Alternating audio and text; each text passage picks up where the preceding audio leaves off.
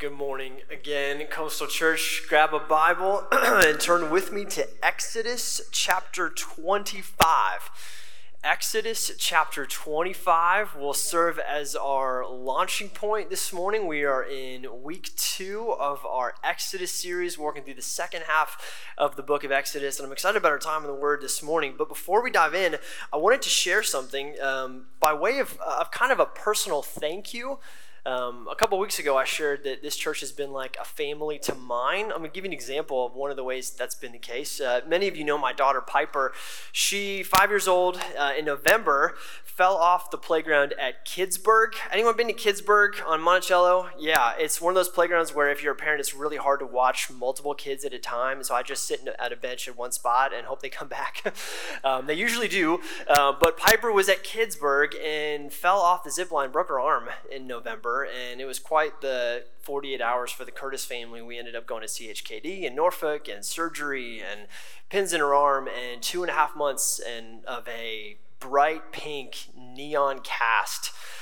So it was an adventure. I mean, she had the cast over Christmas, and Piper loves to color, and so her coloring was inhibited. She's a right-handed person. She had to color with her left hand, but the cast has now been off for a couple weeks, and here's why I say thank you. You guys were so sweet to her. Every Sunday, she would come in this building, and people would ask her about how her arm was doing. People would offer to sign her cast. She looked forward to Sundays because she knew her church loved her.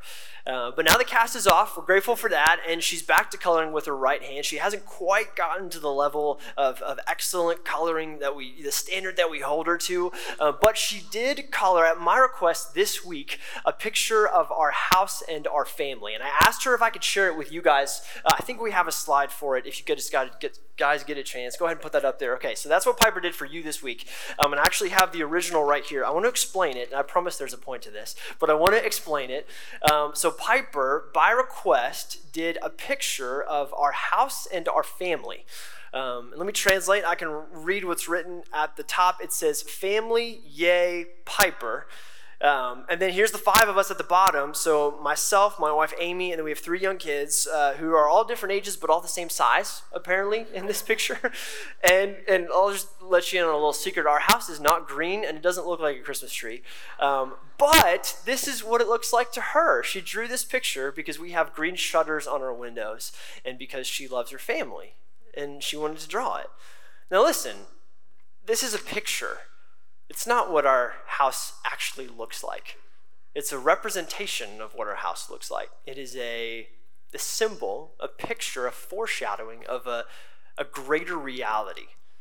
Now, why start like that this morning?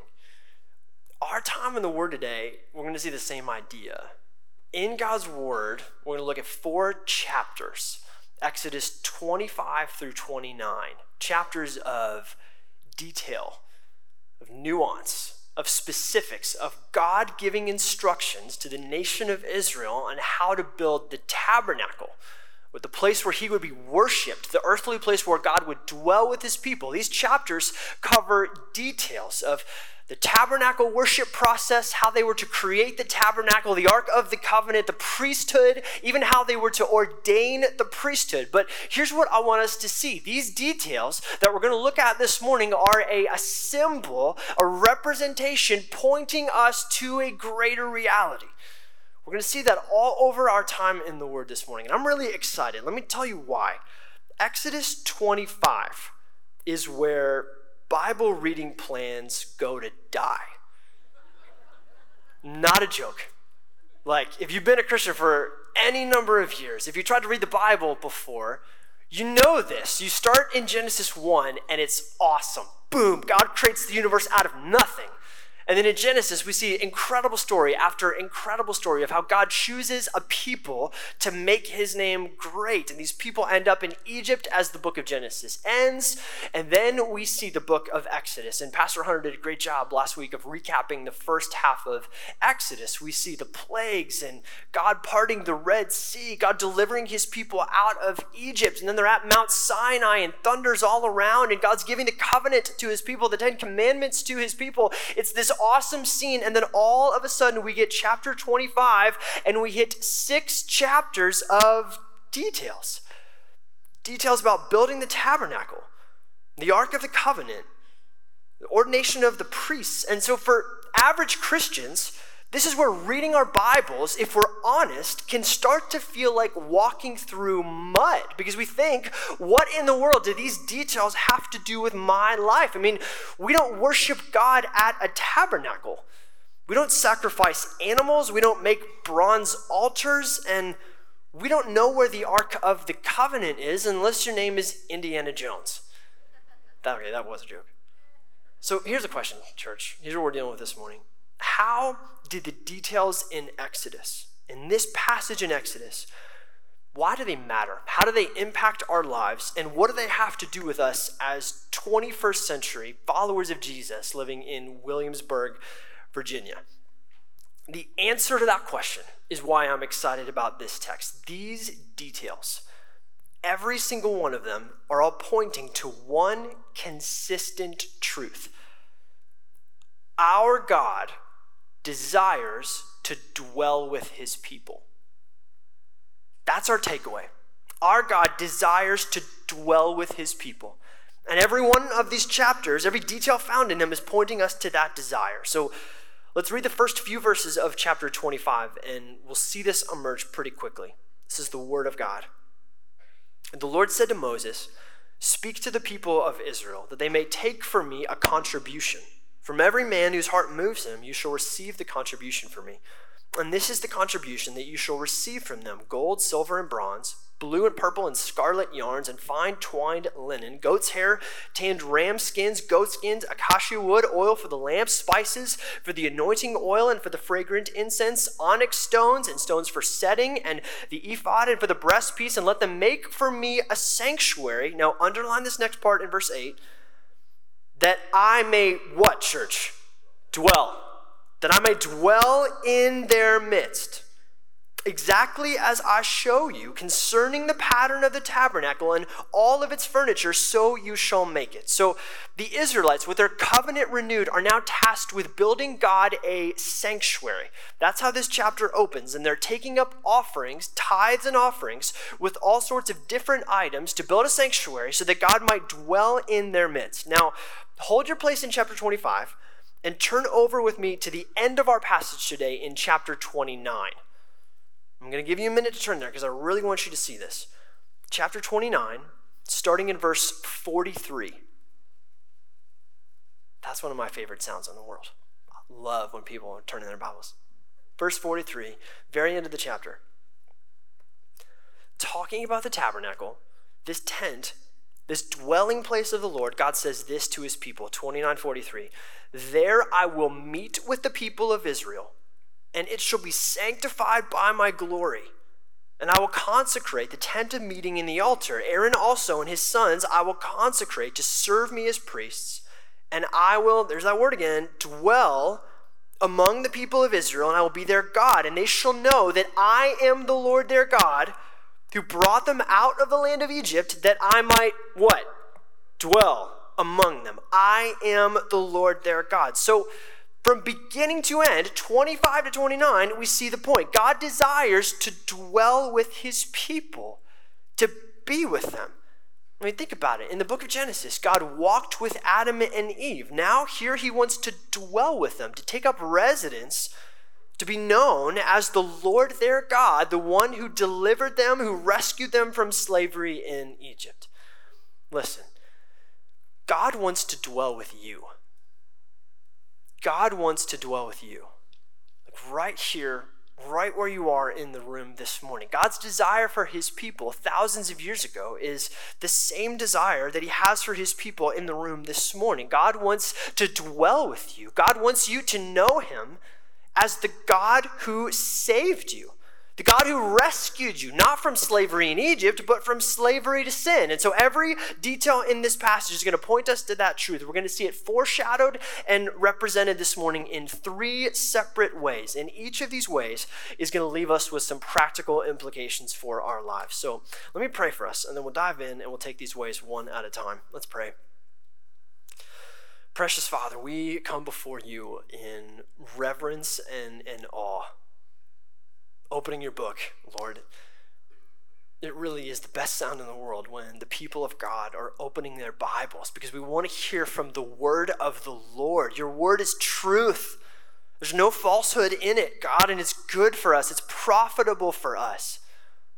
It makes us complete. And so, Lord, I pray that your word would accomplish your purposes in this gathering this morning, that it would convict and encourage, rebuke, and comfort, Lord, that it would not fail to accomplish the purposes for which you have set it forth. And so open our eyes that we might behold wonderful things from your law. In Jesus' name I pray, amen. All right, the first thing that the tabernacle foreshadows for us is worship in a better place. Number one in your notes, worship in a better place. Let's keep reading. I'm going to read a longer passage, and I'm doing that intentionally. I want you to see these details. Beginning in verse 10 in chapter 25. So you can go back to 25. We'll have it up on the screen. They shall make an ark of acacia wood. 2 cubits and a half shall be its length, a cubit and a half its breadth, and a cubit and a half its height. It's a cube. You shall overlay it with pure gold. Inside and outside you shall overlay it, and you shall make on it a molding of gold around it. You shall cast 4 rings of gold for it and put them on its 4 feet, 2 rings on the one side of it and 2 rings on the other side of it. You shall make the poles of acacia wood and overlay them with gold, and you shall put the poles into the rings on the sides of the ark to carry the ark by them. The poles shall remain in the rings of the ark, they shall not be taken from it. And you shall put the ark, or put into the ark, the testimony that I shall give you. You shall make a mercy seat of pure gold. 2 cubits and a half shall be its length, and a cubit and a half its breadth. You shall make 2 cherubim of gold. Of hammered work shall you make them. And on the 2 ends of the mercy seat, make 1 cherub on one end and 1 cherub on the other end. Of one piece with the mercy seat you shall make the cherubim on its 2 ends. And the cherubim shall spread out their wings above, overshadowing the mercy seat with their wings. Their faces to one another, toward the mercy seat shall the faces of the cherubim be. And you shall put the mercy seat on top of the ark, and in the ark you shall put the testimony that I shall give you. There I will meet with you. And from above the mercy seat, from between the 2 cherubim that are on the ark of the testimony, I will speak with you about all that I will give you in commandment for the people of Israel. So here's what's going on. Remember where we are in the history of Israel. They have been redeemed from slavery in Egypt. They promised to obey God and be God's people. And now in these verses, at the beginning of 25, God is giving them instructions on how to make something called the Ark of the Covenant. Now, the Ark of the Covenant was supposed to be the place where God's presence would manifest itself, where it would be made known to the Israelites. And I trust we know this, church, but God is omnipresent, which means he's all places at all times. He's everywhere. But in the ark, God's presence would be localized. In other words, that's specifically where he would meet with his people. Look at verse 22 again. There, on the mercy seat, is where I will meet with you. Now, the practical significance of the ark was found in what took place on the lid of the box. So look again at verse 17. 17 tells us that on the top of the ark, the people were to create a mercy seat made of pure gold, covered by 2 cherubim or angels covering their faces.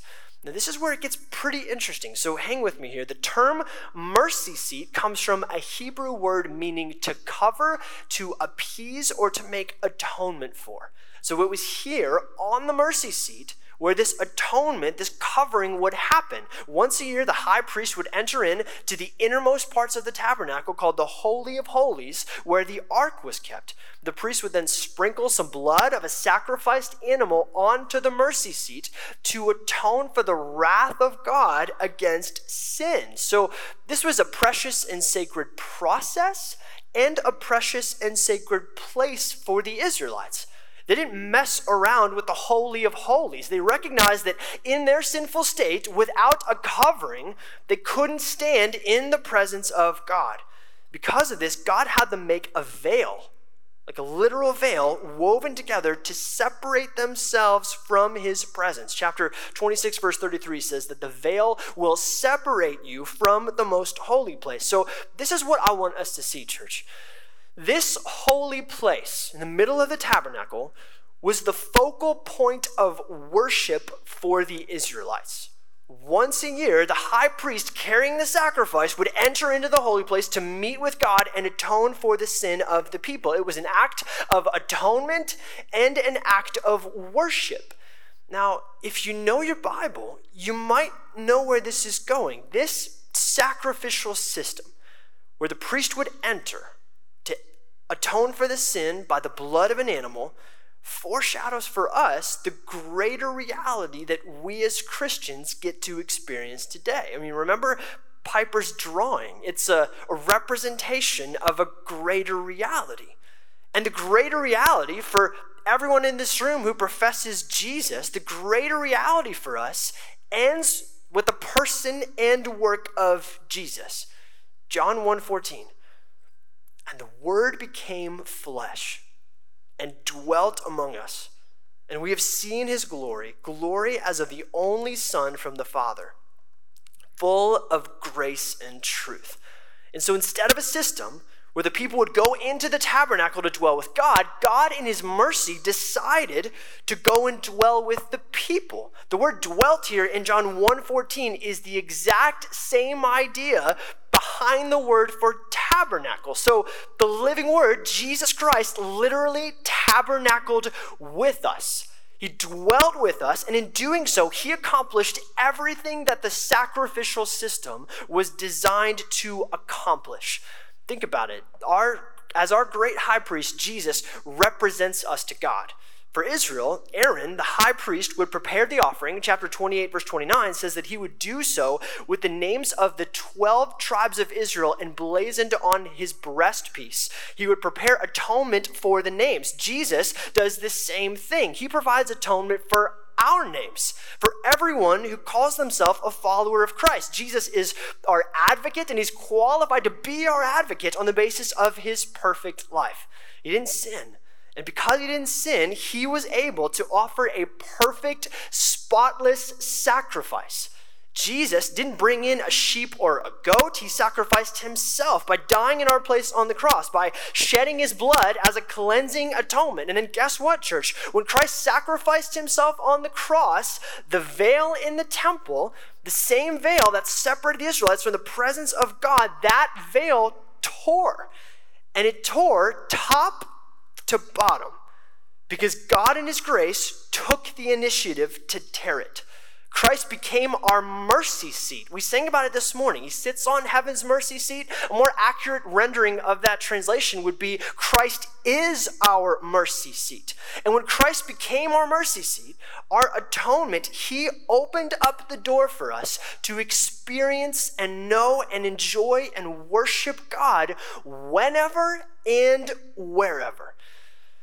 Listen, I know that's a lot of theology, but it changes everything for us. Like, because of Jesus, we now have total and unlimited access into the Holy of Holies, which is something that the Israelites could have only dreamed about. We are welcomed in to the presence of God, not covered by priestly garments, but covered by the shed blood of the Lamb of God. That means that if you're a follower of Jesus in the room this morning, you don't have to enter God's presence afraid. Like, you don't have to go to God in fear or trepidation. You don't have to worry if God will accept you. You're a follower of Jesus. You don't have to wonder if God's going to welcome you. You don't have to worry if you've been good enough. Why? Because when God sees you, Christian, he doesn't see your sin and your brokenness and your mess. He sees you covered by the perfect righteousness of his Son. And because you're covered by the righteousness of Jesus, his Son, God becomes our Father. It's the most incredible reality of all time. Think about it this way. When my 2-year-old son wakes me up in the middle of the night for a glass of water, he's not afraid of me. He's not worried. No, he comes with confidence, knowing that he is loved and accepted because he's my son. It's been said before that the only one who would dare wake up a king at 3 a.m. is a child. And the Bible tells us, as God's children, we now have that kind of access. Hebrews tells us that we can approach the throne of grace with confidence to find mercy and grace in our time of need. Now, here's what this means for you today. As Christians, when we think about worship, because of this access we now have to God, bought by the blood of Jesus, we need to see, every single one of us, that our worship goes from being localized in a specific place to a lifestyle. From a physical place to literally all of life. Jesus said in John 4 that the Father is seeking those who will worship him not in a place, but in spirit and in truth. Romans chapter 12 tells us that our role is now to offer ourselves as living sacrifices, holy and acceptable to God, which is our spiritual act of worship. So for the Christian, we aren't limited to worshiping in a specific place like the Israelites were. We worship God with all of our lives. We worship him with everything. That means for you right now, if you change diapers, when you change diapers, you do it as an act of worship. That when you're at your job, working with integrity at your job becomes an act of worship for you.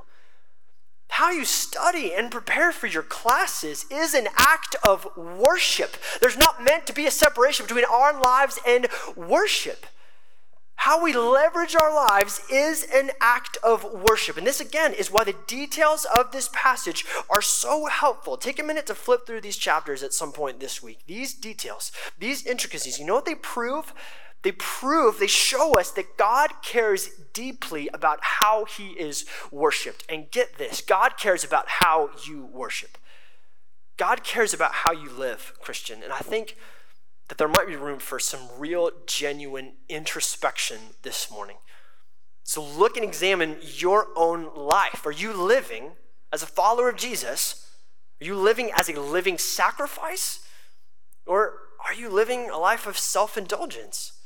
We talked about this on Christmas Eve. We said that everyone magnifies something. I would double down on that. Everyone worships something. We're either worshiping God with our lives or we're worshiping ourselves with our lives. So the question for us is to look inward and figure out who we're worshiping. If you don't know, ask the person who you drive home with today. Ask the person who knows you the best. If you were to look at my life and think, who do I worship? What's that answer for you? God is showing us in this passage that he has designed all of our lives, all of our worship to be an offering. And so we look inward and we examine how we worship God with our lives. We worship God in a better place, and that place is everywhere. All right, we look inward, now we're going to look outward. Number two in your notes, a better priesthood. This passage shows us worship in a better place, and it foreshadows worship through a better priesthood. Look at chapter 28, verses 1 through 3. Right after the instructions for the tabernacle had been finished, God says this, "Then bring near to you Aaron your brother and his sons with him from among the people of Israel to serve me as priests, Aaron and Aaron's sons, Nadab and Abihu, Eleazar and Ithamar. You shall make holy garments for Aaron your brother, for glory and for beauty. You shall speak to all the skillful, whom I have filled with a spirit of skill, that they make Aaron's garments to consecrate him for my priesthood." So the idea of the priesthood is to consecrate, which means to set apart. We see this in verse 3. Priests represent God to the people, and they represent the people to God. They serve as mediators. And we know that Jesus is our ultimate high priest. He is our one mediator between God and man. We praise God for it. But there's another element to this idea that I want to unpack for a moment. Remember our overall theme today. God desires to dwell with you, desires to dwell with me. God wants to dwell with his people. And his presence dwelt with Israel in the Ark of the Covenant, and then through Jesus, through his incarnation, he dwelt with man during his ministry on earth, bought for us access to God. God was in the tabernacle, and then God tabernacled with us. And as awesome as this is, we're going to see that our incarnational God didn't stop at just dwelling with us, but as Christians, he was going to dwell in us. Ephesians chapter 3 lays this out. We'll have it on the screen. That according to the riches of his glory, he may grant you to be strengthened with power through his Spirit in your inner being, so that Christ may dwell, same word, same idea, in your hearts through faith. So Track with me here, church. By his Spirit, Jesus has taken up residence. He is dwelling. He has tabernacled in our hearts through faith. You know what that means? It means that if you're a Christian in the room this morning, you are now the house of the Lord. That you are now the Holy of Holies. We sang about it this morning. There's joy in the house of the Lord. That song is not about a place. When we become Christians and Christ dwells in us, when he tabernacles in us, we become the house of the Lord. And because Christ is now dwelling in our hearts through faith, he is now working out his priestly office through us. Let me explain what I mean. This gets so good. 1 Peter 2:9, one of my favorites. But you are a chosen race, a royal priesthood, a holy nation, a people for his own possession, that you may proclaim the excellencies of him who called you out of darkness into his marvelous light.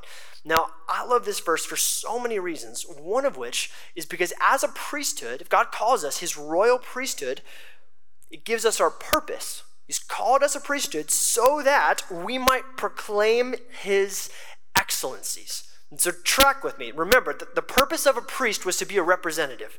So here's how this hits home for us this morning. As a follower of Jesus, God has ordained you to represent him. God has ordained you, he's chosen you to be his priests, to be his representatives to the world around you. 2 Corinthians chapter 5 calls us ambassadors for Christ. Think about the role of an ambassador for a second. Everything an ambassador does, he does it with the best interests of his home country. He doesn't do anything or make any decisions by himself. He does it as a representation of his higher calling. So here's the question for us. How are we representing Christ in our lives right now to the people who don't know him? God has put each of us, every single person in this room, in different circles of influence to be his representatives. And he's dwelling in you, Christian, not just so that you would be saved, and not just so that you would get to enjoy him and know him, but so that as a representative, you, by his grace, would bring other people into that saving knowledge. And so, again, we have to examine ourselves this morning. Are we living our lives in such a way that makes the gospel look attractive or makes the gospel look unnecessary? Are we living our lives in such a way that makes Christ look glorious and worth everything? Or are we living in such a way that makes our faith look like a Sunday morning thing? We come and worship on Sunday, and then the rest of our lives we look like everyone else. I was doing a research study this week, just digging around for some different things, and I found a research group that did a study on the number one reason why people who aren't Christians don't come to church. There's a consensus, a number one reason why people who don't know and love Jesus, why they don't come to church. The church is full of what? Hypocrites. Gosh. In some extent, I get it, right? Like when we sin, we go against what we say we believe. So there is a reality to that. We are all in some way hypocrites. But this also should grieve us because while none of us honor God perfectly with our lives, we don't want to be marked by hypocrisy. We want to be marked as representatives. Our lives should be marked by the one who we represent. And so think about this. We've got different phases of life here in this room. If you're in high school or middle school right now, let me talk to you for just a second. If you're in middle school or in high school, it is really hard to follow Jesus as a teenager. Whether you're in private school, homeschool, public school, it's hard to follow Jesus as a teenager. But God has called you, high schooler, to be his representatives in your classroom. He's called you to be his representatives on your sports team, in your job, in your minimum wage job. God has put you in that job to represent him. As a college student, we got William and Mary back in session. I'm so glad to have you all. God has put you on your campus to be a representative of Christ, to be the aroma of Christ. And so, for lack of a better word, what do you smell like? Do you smell like Christ to a lost and dying world around you? You should. God's called you to. In your classrooms, at your jobs, on your teams, in your halls, you are to be the aroma of Christ to a watching world around you. If you're in the workplace right now, there should be a marked difference in how you live your life and how everyone else lives their lives around you. It should be evident that you know and love Jesus and that you sacrifice your time, talent, and treasure in ways that people who don't know Jesus think is crazy. Do people know you as a Christian in your workplace? God has ordained you as a representative in your job to be his ambassador. And we've got retirees in the room this morning. Praise God. Are you leveraging your retirement, your extra time, as an ambassador for Christ? Like, look outward and ask the hard questions this morning. Listen, because Christ dwells in you, and because you get to be around lost people, you know what that means? Is that for someone who doesn't know Jesus, when they know you, you are the closest thing to Jesus they know. Like, that should hit you this morning. And so what are you communicating about Jesus by how you live and how you treat lost people? And again, I think there's a two-part focus. We look inward at our worship, and we look outward at how we are called to represent God. There is no more eternally significant calling on our lives than to be representatives for the God of the universe. Amen? Israel understood this. This is a big deal to them. Chapter 28, starting at verse 33.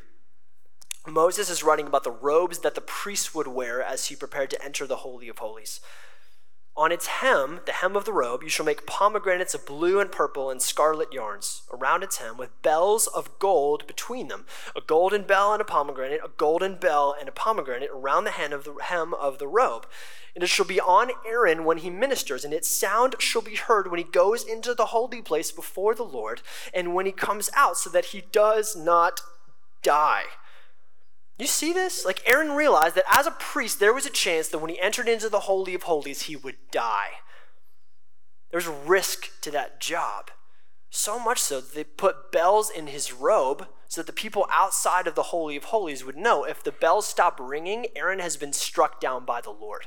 Jewish tradition goes farther. Jewish tradition tells us that they would tie a rope around the foot or ankle of the high priest. And so if God did strike him down, they could just drag him out. Like, this was a weighty thing. It is the most glorious calling on our lives to represent God as a kingdom of priests. That's the second thing that this passage teaches us. It shows us, points us to a better priesthood. All right, number 3, I gotta wrap up. A better promise. Our passage today foreshadows the fulfillment of a better promise. Again, remember Piper's drawing, a representation of a greater reality. That's what we've been seeing so far in our time in the Word. God desires to dwell with his people, and so he first does it in a tabernacle, in the Holy of Holies, and then he dwells physically with them through Jesus, through the incarnation of Christ, and then in our age today, he dwells spiritually with us, tabernacling in our hearts through faith. So for us, we look inward at our worship and outward at our representation. We want to be sure that we're worshiping God well and representing God faithfully. We look inward and then outward. I want to close our time this morning by looking forward, because here's what can happen during a sermon like this one. We can come to realize that we aren't worshiping God perfectly with our lives. And if we think about it, we can come to realize that we aren't representing God faithfully with our lives.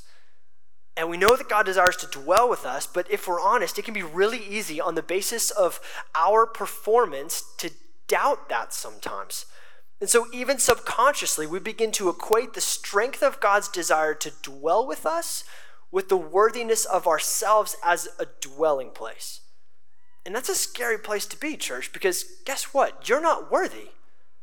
I'm not worthy. We're not worthy of being the dwelling place of God. So here's what that means. God's desire to dwell with us in imperfect people has to be based on God's character and not ours. It has to be based on God's promise, not our performance. And so here's the good news. It is. Let me show you what I mean. Think back to the Holy of Holies. In the tabernacle, the room that contained the covenant, God's temporary dwelling place with man, centuries after Exodus 26, Israel would go on to build a temple, which was the same idea as the tabernacle. It was just meant to be a permanent structure, not a portable tent. Same layout, same function, same holy place. 1 Kings 20 gives us the dimension of the Holy of Holies. 1 Kings chapter 6, verse 20. The inner sanctuary, talking about the Holy of Holies, was 20 cubits long, 20 cubits wide, and 20 cubits high. 20 by 20 by 20. If you know geometry, you know what shape that is. Someone shout it out. It's a cube. 20 by 20 by 20, it's a cube. The only cube we see in the Old Testament was the Ark and the Holy of Holies. God's temporary dwelling place with his people. Now, fast forward with me to the last book in the Bible. This is where we'll look forward. In Revelation 21, we see God's desire to dwell with his people fulfilled. Verse 3, and I heard a loud voice from the throne saying, behold, the dwelling place of God is with man. He will dwell with them. Again, think tabernacle. He will tabernacle with them, and they will be his people, and God himself will be with them and be their God. So this is incredible, right? It's the last step of the plan. God will dwell with his people temporarily in the tabernacle, physically with Jesus, spiritually in our hearts. Then we can look forward to a day when one day he'll dwell with us forever. We'll have a permanent dwelling place in the kingdom of God. But get this, I want us to see the measurements of this heavenly dwelling place. Verses 15 and 16 of Revelation 21. And the one who spoke with me had a measuring rod of gold to measure the city and its gates and its walls. He's talking about the New Jerusalem, the heavenly city. The city lies foursquare, its length the same as its width. And he measured the city with his rod, 12,000 stadia. Its length and width and height are equal. You see this? There's no accidents in the Bible. It's a cube. A permanent heavenly fulfillment of a temporary earthly reality. I mean, church, this is the most thrilling geometry lesson of all time. Because here's what it shows us. God has planned his perfect dwelling place with his people since before the beginning of time. It's not random or reactionary. God's not waiting to see if we'll worship him well enough or we'll represent him faithfully enough. No, God's plan to dwell with his people will be accomplished on the basis of his work and not ours. And church, his work was perfect. His work was perfect. Where we were faithless, Jesus was faithful. When we were disobedient, Jesus was obedient. When we were selfish, Jesus was selfless. Man, when we doubted, Jesus never wavered. And so the next time that you stumble, the next time that you sin, the next time that you feel like the weight of the world is too much for you to bear, then my encouragement to you as your pastor is with everything you have, cast yourself on the mercy of your great high priest, because he has secured God's dwelling place with you forever, and he has made you promises that are better than Israel had. He has promised to never leave you or forsake you, Christian.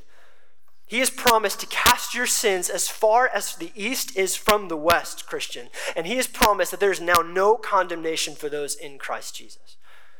It's a better reality for us. And so here's how we're going to close our time. I'm going to invite the band back up. We're going to go out singing joyfully this morning. Joy in the house of the Lord.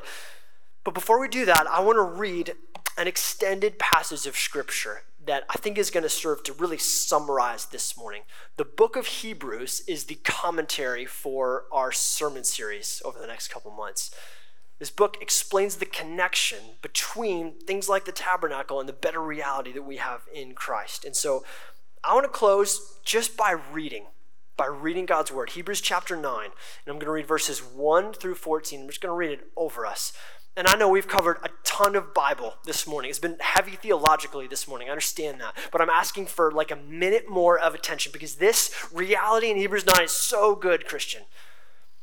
And so here's what I want to do. Let's stand. We're going to stand together. I'm going to read God's word over us. I'm going to pray, and we're going to go out joyfully this morning. This is the word of the Lord. Hebrews chapter 9.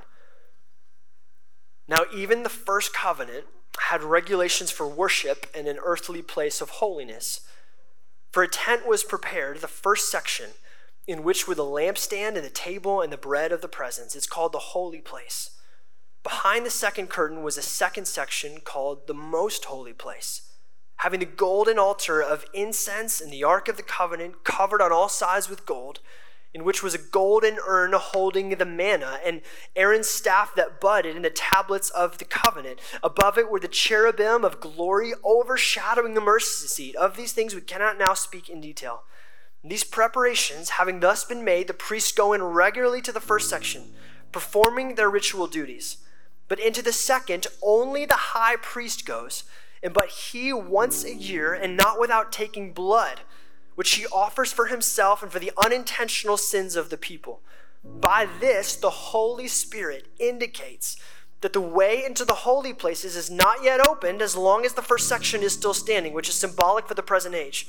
According to this arrangement, gifts and sacrifices are offered that cannot perfect the conscience of the worshiper, but deal only with food and drink and various washings, regulations for the body imposed until the time of redemption. Verse 11. But when Christ appeared as a high priest of the good things that have come, then through the greater and more perfect tent, not made with hands, that is not of this creation, he entered once and for all into the holy places, not by means of the blood of goats and calves, but by means of his own blood, thus securing an eternal redemption. This is what Jesus did for you, Coastal. He secured for you an eternal redemption. For if the blood of goats and bulls and the sprinkling of defiled persons with the ashes of a heifer sanctify for the purification of flesh, how much more will the blood of Christ, who through the eternal Spirit offered himself without blemish to God, purify our conscience from dead works to serve the living God. And so, Father, we praise you this morning for this reality. God, I know this is an intellectual word, Lord, that there's a ton here. It's tough, God, to look at the tabernacle and to look at these details and to see your prescriptions for worship and think, how does this relate to my life? But God, I praise you that this word is in the Bible because it's good for us. And God, it shows us a greater reality found in the person and work of Jesus. That because of Jesus and his work on the cross, we have unlimited access to you. And so, Father, I think there's an application point in that for some people in this room this morning. There are people that have not yet put their faith and their trust in Jesus. And because of that, they're still looking at the outside of the Holy and Holies and they're not welcomed in. And so, God, I pray this morning that they would repent of their sin. They believe in the message of the gospel, that Jesus is God, that he died on the cross for our sin, and that he bodily rose from the grave. I pray they would repent of their sin, believe in that message, and they would receive Christ and be welcomed into the presence of God, that they'd be able to wake up the King at 3 a.m. for the water because they now know him as Father. I pray, God, that that would be the story for many people in this room. I pray for the Christian in this room who feels like they're backsliding, who feels like God is distant, feels like God doesn't care about what's going on in their lives. I pray for the Christian that feels like God has forsaken them. Lord, I know that you have not forsaken them, and that because of Jesus, they have unlimited access to you, that you haven't gone anywhere, that you're right beside them, God. And so I pray that this morning, God, they would turn to you and they would run to you, run to the arms of the Father to find refuge and help. I thank you, Lord God, that we are your representatives. And I pray, God, that you would make us fit representatives for the person of Jesus. That in our workplaces as we go from here, and in our families, in our neighborhoods, in our schools, in our sports teams, that we would live and breathe this week as representatives of the King. That we would feel the high calling that we've been called to. That we would act and live in a way that would accord with that calling. Help us to be worthy, God. And then, Father, I praise you for your perfect plan, how from the beginning of time you have desired to dwell with your people. You foreshadowed it in a box, foreshadowed it in a cube, Lord, and prepared a city where we'll one day get to be with you. And so, Lord Jesus, we love you and we praise you. Help our singing right now to glorify you. It's in Jesus' name I pray.